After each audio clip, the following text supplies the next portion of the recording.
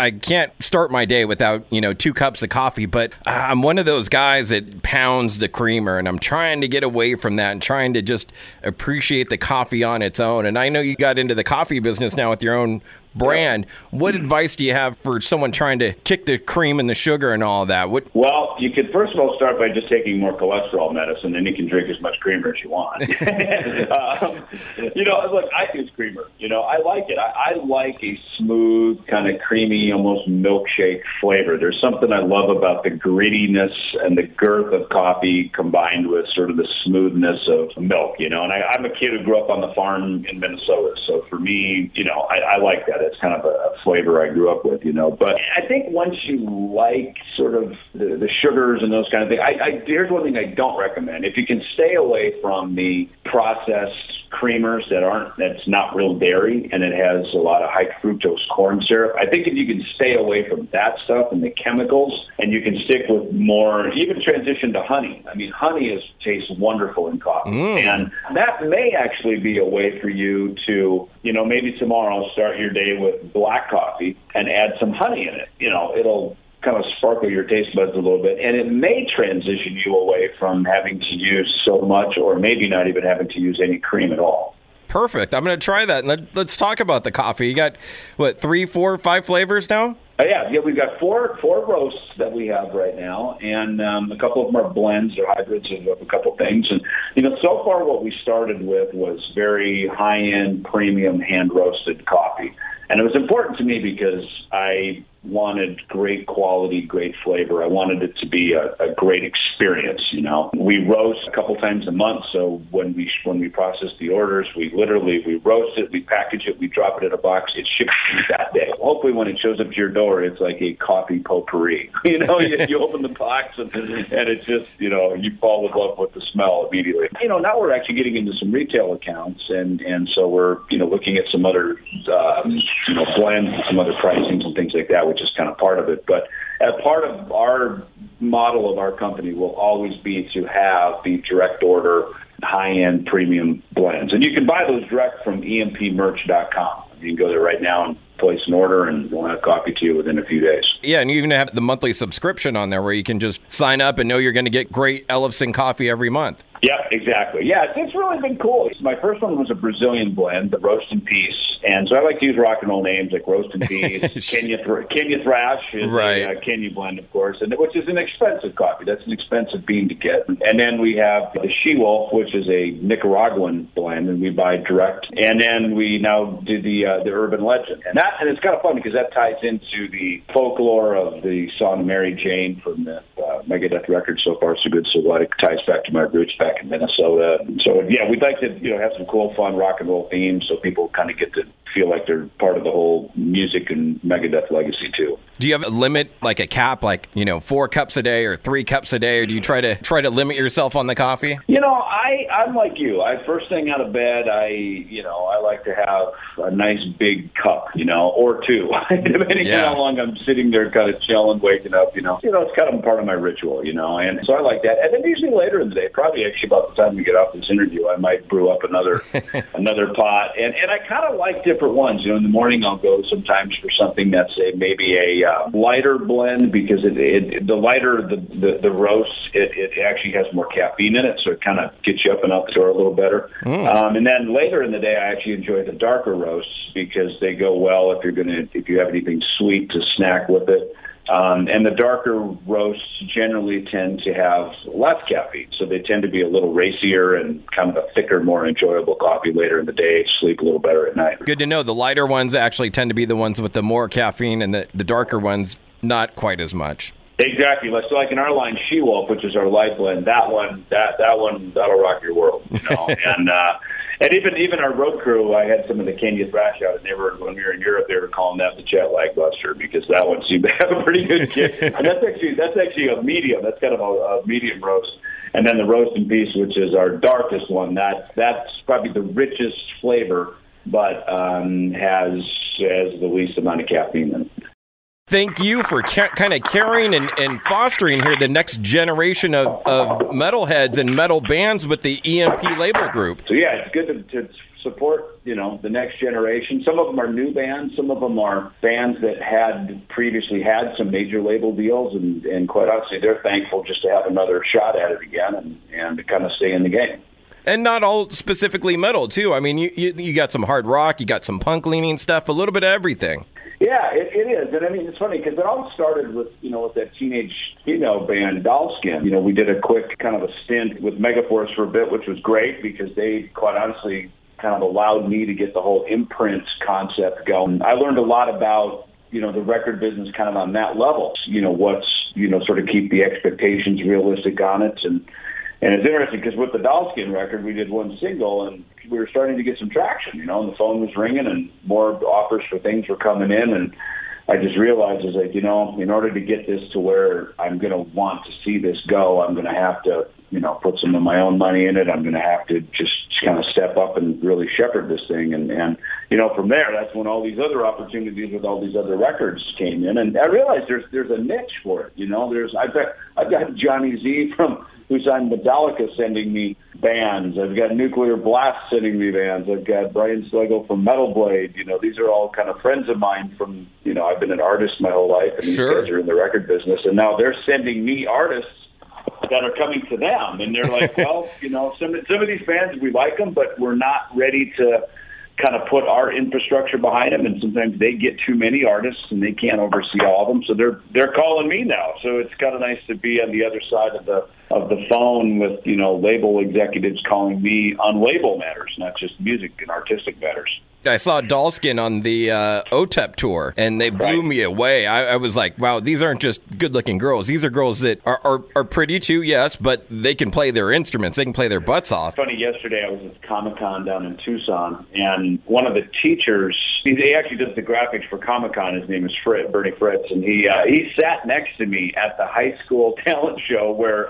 basically I discovered Dollskin. And he even told me, he goes, bucket list moment, sitting next to an iconic metal bass player who discovers the next generation of music. And it's kind of funny because we just laugh. We go, he and I have that moment in common where again, I'm a rock star bass player and he's a school teacher, and we both felt the same thing, like, oh my God, these girls are it. I mean, this is the real deal right here. So I guess when it kind of strikes that chord in people of such varying backgrounds, I think that's definitely a good thing. Yeah, and I got to personally thank you for signing a good friend of mine, Evan and Cage 9, another spectacular band, and a guy that I've known for, 15, 16 years and knew from the moment I met him, like, this guy's a rock star. This guy's a star. He's got all the qualities. He just needs that chance. Totally. No, absolutely. And it's funny because he makes a lot of his living he's a record producer. He makes records, and in fact, he's actually doing the new Dollskin record right now. I mean, that's kind of what we do in our EMP family is when you're inside,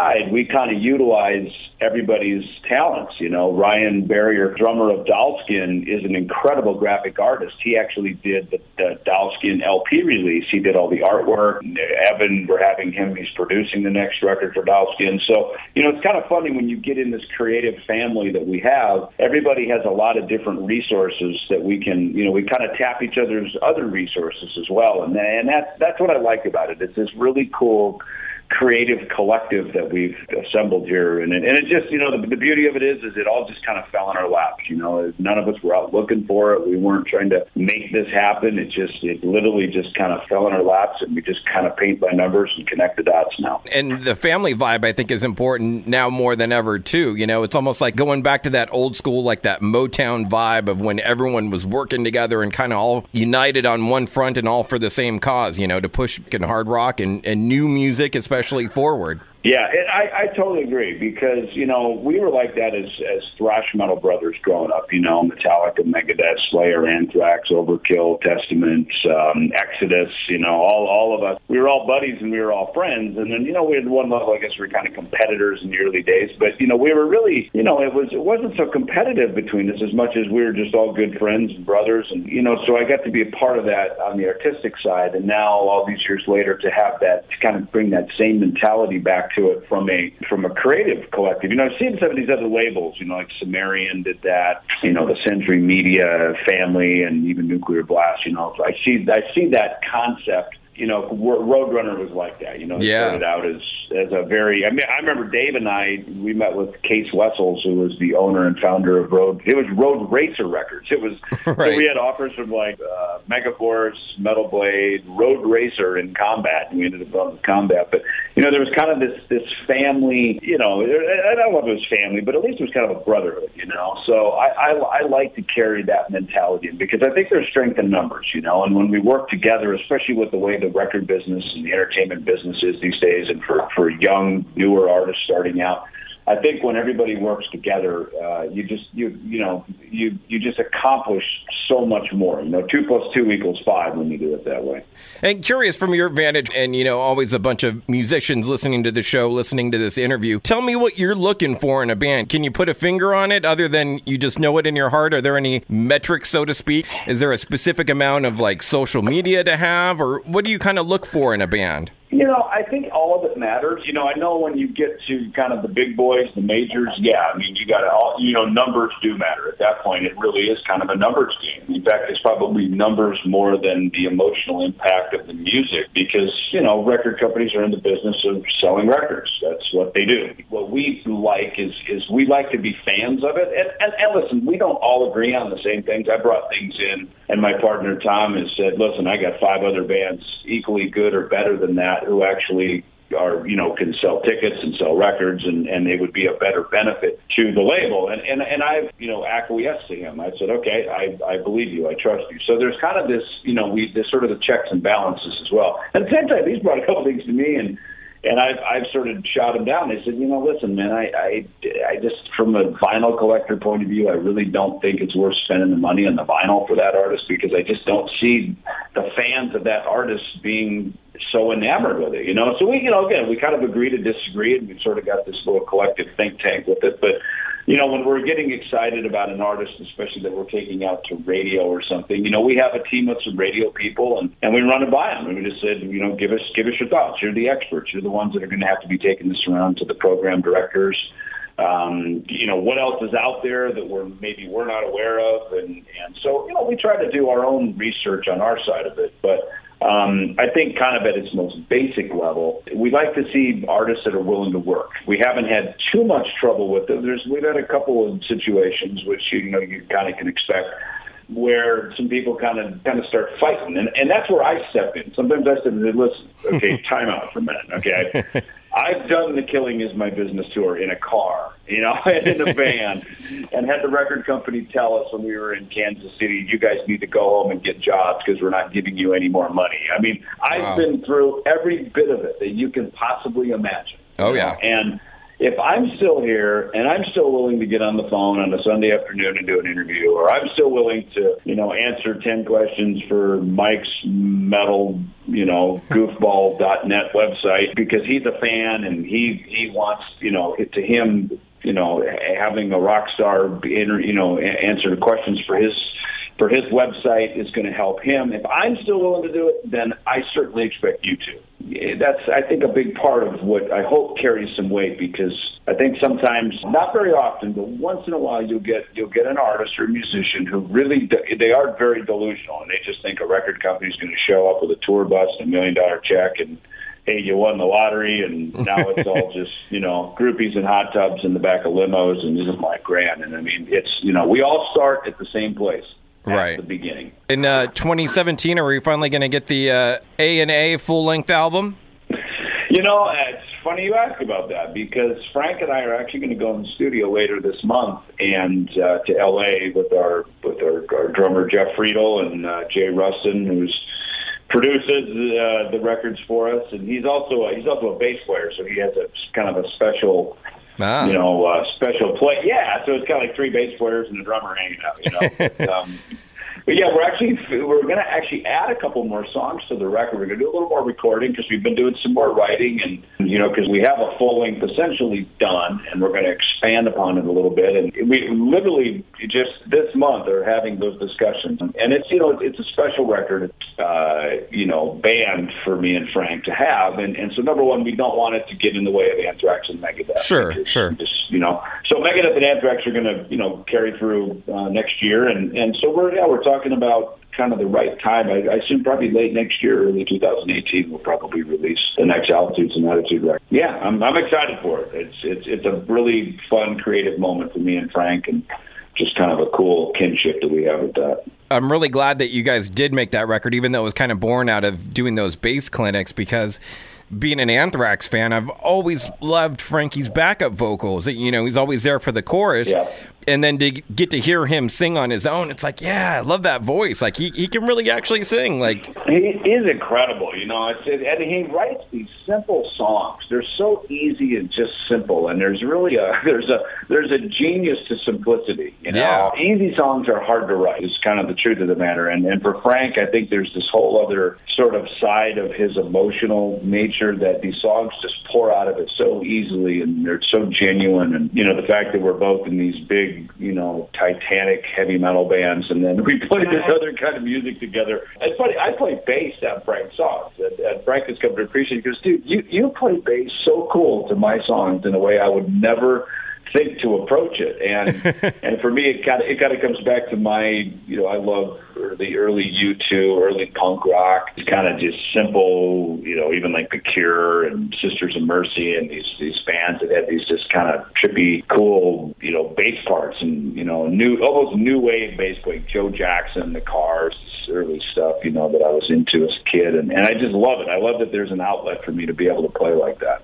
Yeah, I mean, Tell the World, you would never expect the guys from Megadeth and Anthrax to put out a song like Tell the World, but a great, simple, different side of the coin, like you were saying, song, and love that, and looking forward to what the whole album has to hold, and also we got Metal Allegiance, too. Yeah, I know. It's been kind of a cool little season of my life, you know, to kind of get to do all of it, you know. I mean, Metal Allegiance was something that we had talked about doing at an AMP show, and then suddenly, you know, Megadeth wasn't on Motorboat as we had planned, and because of that, you know, the promoter had called me and said, "Oh my gosh, you know, Megadeth is canceled. What am I going to do?" And I said, "Well, hey, I've got this other thing that turns out all of us are going to be on the boat anyway. If you give us a couple of slots on the boat, and we'll whip together a set list for you." And it was like the hit of the boat. I mean, it was just amazing. And again, it comes back to what we started with, the family brotherhood nature of metal, and a bunch of famous guys all getting together for no other purpose than just playing some great tunes together and kind of sharing our record collections together. That's really how Metal Allegiance was born. And then to have, you know, to take it a step further, to write some songs together, me and Alex Skolnick, Mike Portnoy, and Mark Mingy, the four of us are the writers of the studio recordings, and we're actually going to be working on another record right away early in 2017.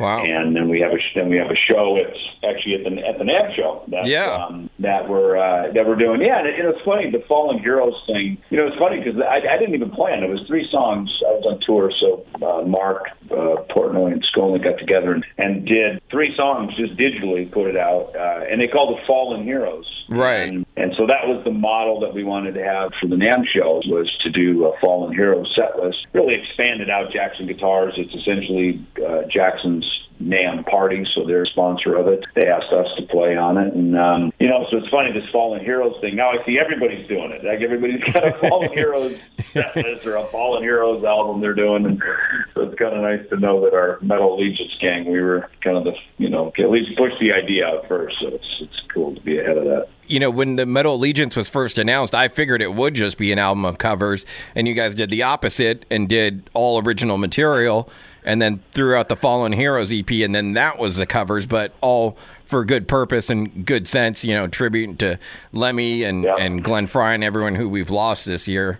To write songs together is not always something that works, you know. Sometimes you get a bunch of famous guys together, and it is just that. It's best if you just play some cover tunes and you leave it at the you know, Saturday night barbecue, and don't try to move it any farther. But it's funny that, you know, with Metal Allegiance, there's a terrific creative chemistry between us, and I think because we come from some very different backgrounds. I mean, Portnoy, of course, more of a prog history, but he's a huge metal. I mean, Mike has a record collection in the basement of his house that would champion Tower Records. I mean, I kid you not. Half of his house is like the Guitar Center, just drum sets everywhere. Then you turn a corner, you go in his other room, and you're in Tower Records. I mean, Mike's house is like it's like the perfect house for like a 16-year-old music fan.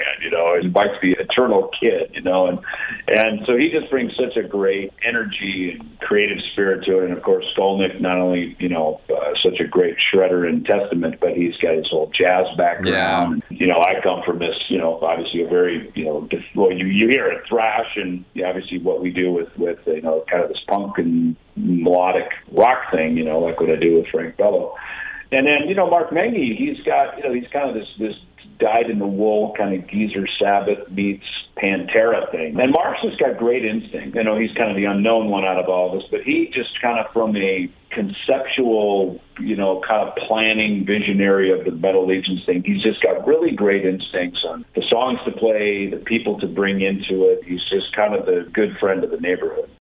Amazing album with Dystopia, and quite a year it's been for you guys since the release of it. It's almost coming up on a year now, but curious for you, what's your favorite song off of the album? It's been a fun album this year because, I guess back in December, a year ago, we did with Blair Underwood, the actor, we actually did virtual reality videos, and we did, what did we do? We did Fatal Illusion, Dystopia, Poisonous Shadows, and I forgot what they were. There's like 4 or 5 of them that we did. It was been a year. But they kind of set the tone, Post-American World, and they kind of set the tone of like, wow, this album has a lot of stuff to it. It's got some real face-melting stuff. Like the first single we pushed out was Fatal Illusion, very progressive. And then we moved into The Threat Is Real, which, again, very angry, kind of like the Hornet's Nest riff, and good up-tempo tune.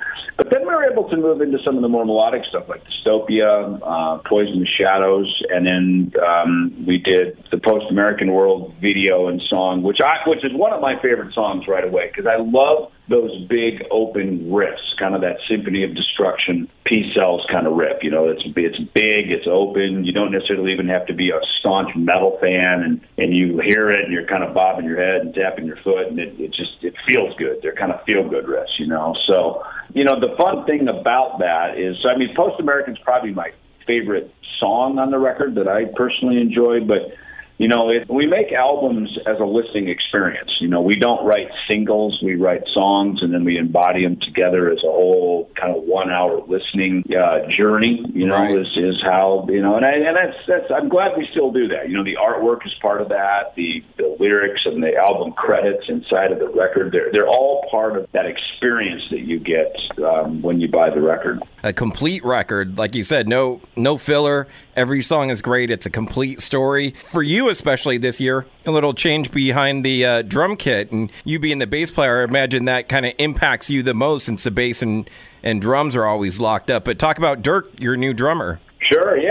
Well, we recorded the record with Chris Adler from Lamb of God, and right. Chris has been a great friend of ours, 10, 12 years, and, their band is also having a huge year, probably their biggest year they've had on their biggest record, so we knew it was kind of a temporary situation, and we were going to, Chris was kind of jumping from one log to the next, going down the river of life, between Megadeth and Lamb of God. And it worked as long as we could have Chris. We wanted to have Chris. And then, of course, the inevitable day came here and earlier this year where, both bands were out doing festivals and a lot of work. So it just came time to make that shift to having a permanent drummer. And, Chris had always said, he goes, if I ever had something to replace me on a gig, I would call Dirk. And so, we had Chris's blessing on that to call Dirk, and we did. And Dirk came in one day. We rehearsed. I think it was Columbus, Ohio. We just one afternoon went into a club, rented the club for the day and rehearsed. And as soon as he hit the downbeat, it just felt awesome. Dirk's got a lot of energy. He's a very educated drummer and just great energy. Skinny little vegetarian dude, and he's a happy guy. It's like the perfect fit for the band. So it was a nice, easy handoff and worked out really, really well. Yeah, you guys didn't miss a beat. I saw you Well, I guess it's been 2 now at the big Ozfest meets Knotfest, which was an amazing show, and you guys were on fire. Yeah, thank you. Yeah, it was great. I mean, we've been on tour. We've been around the world now, and we're going to be off tour anyway, till probably sometime spring of next year. And some things are we're starting to get that all put together. But yeah, the record has been received really well, and we just announced that we're going to be headlining the Revolver Music Awards. Yeah. With these called the Golden Gods, and so we're doing that. Yeah, so it's just kind of fun. There's a couple of acoustic shows actually around that, and we haven't done the acoustic shows very much, in quite a few years. I mean, we used to do a lot of that back in the 90s, and then I think kind of in favor of just being a more kind of energetic live band, we sort of kind of strayed away from the acoustic thing. But now, that we kind of had all this popularity back in the mainstream again, folks bringing for us to play acoustic, so we're going to go fire a couple of those off here as well. That's great, because, I mean, your music, all of it, translates acoustic, where that doesn't always happen. There is some music that when it goes acoustic, it doesn't work, but Megadeth, you never have that problem. Yeah, we're blessed with that, and it's hard, because this music is very progressive, it's very riff-oriented, so you do have to kind of, go into it with a little bit of a different approach. And, it's nice with Kiko, playing guitar for us now, too, because he is another very just incredible musician, a schooled musician.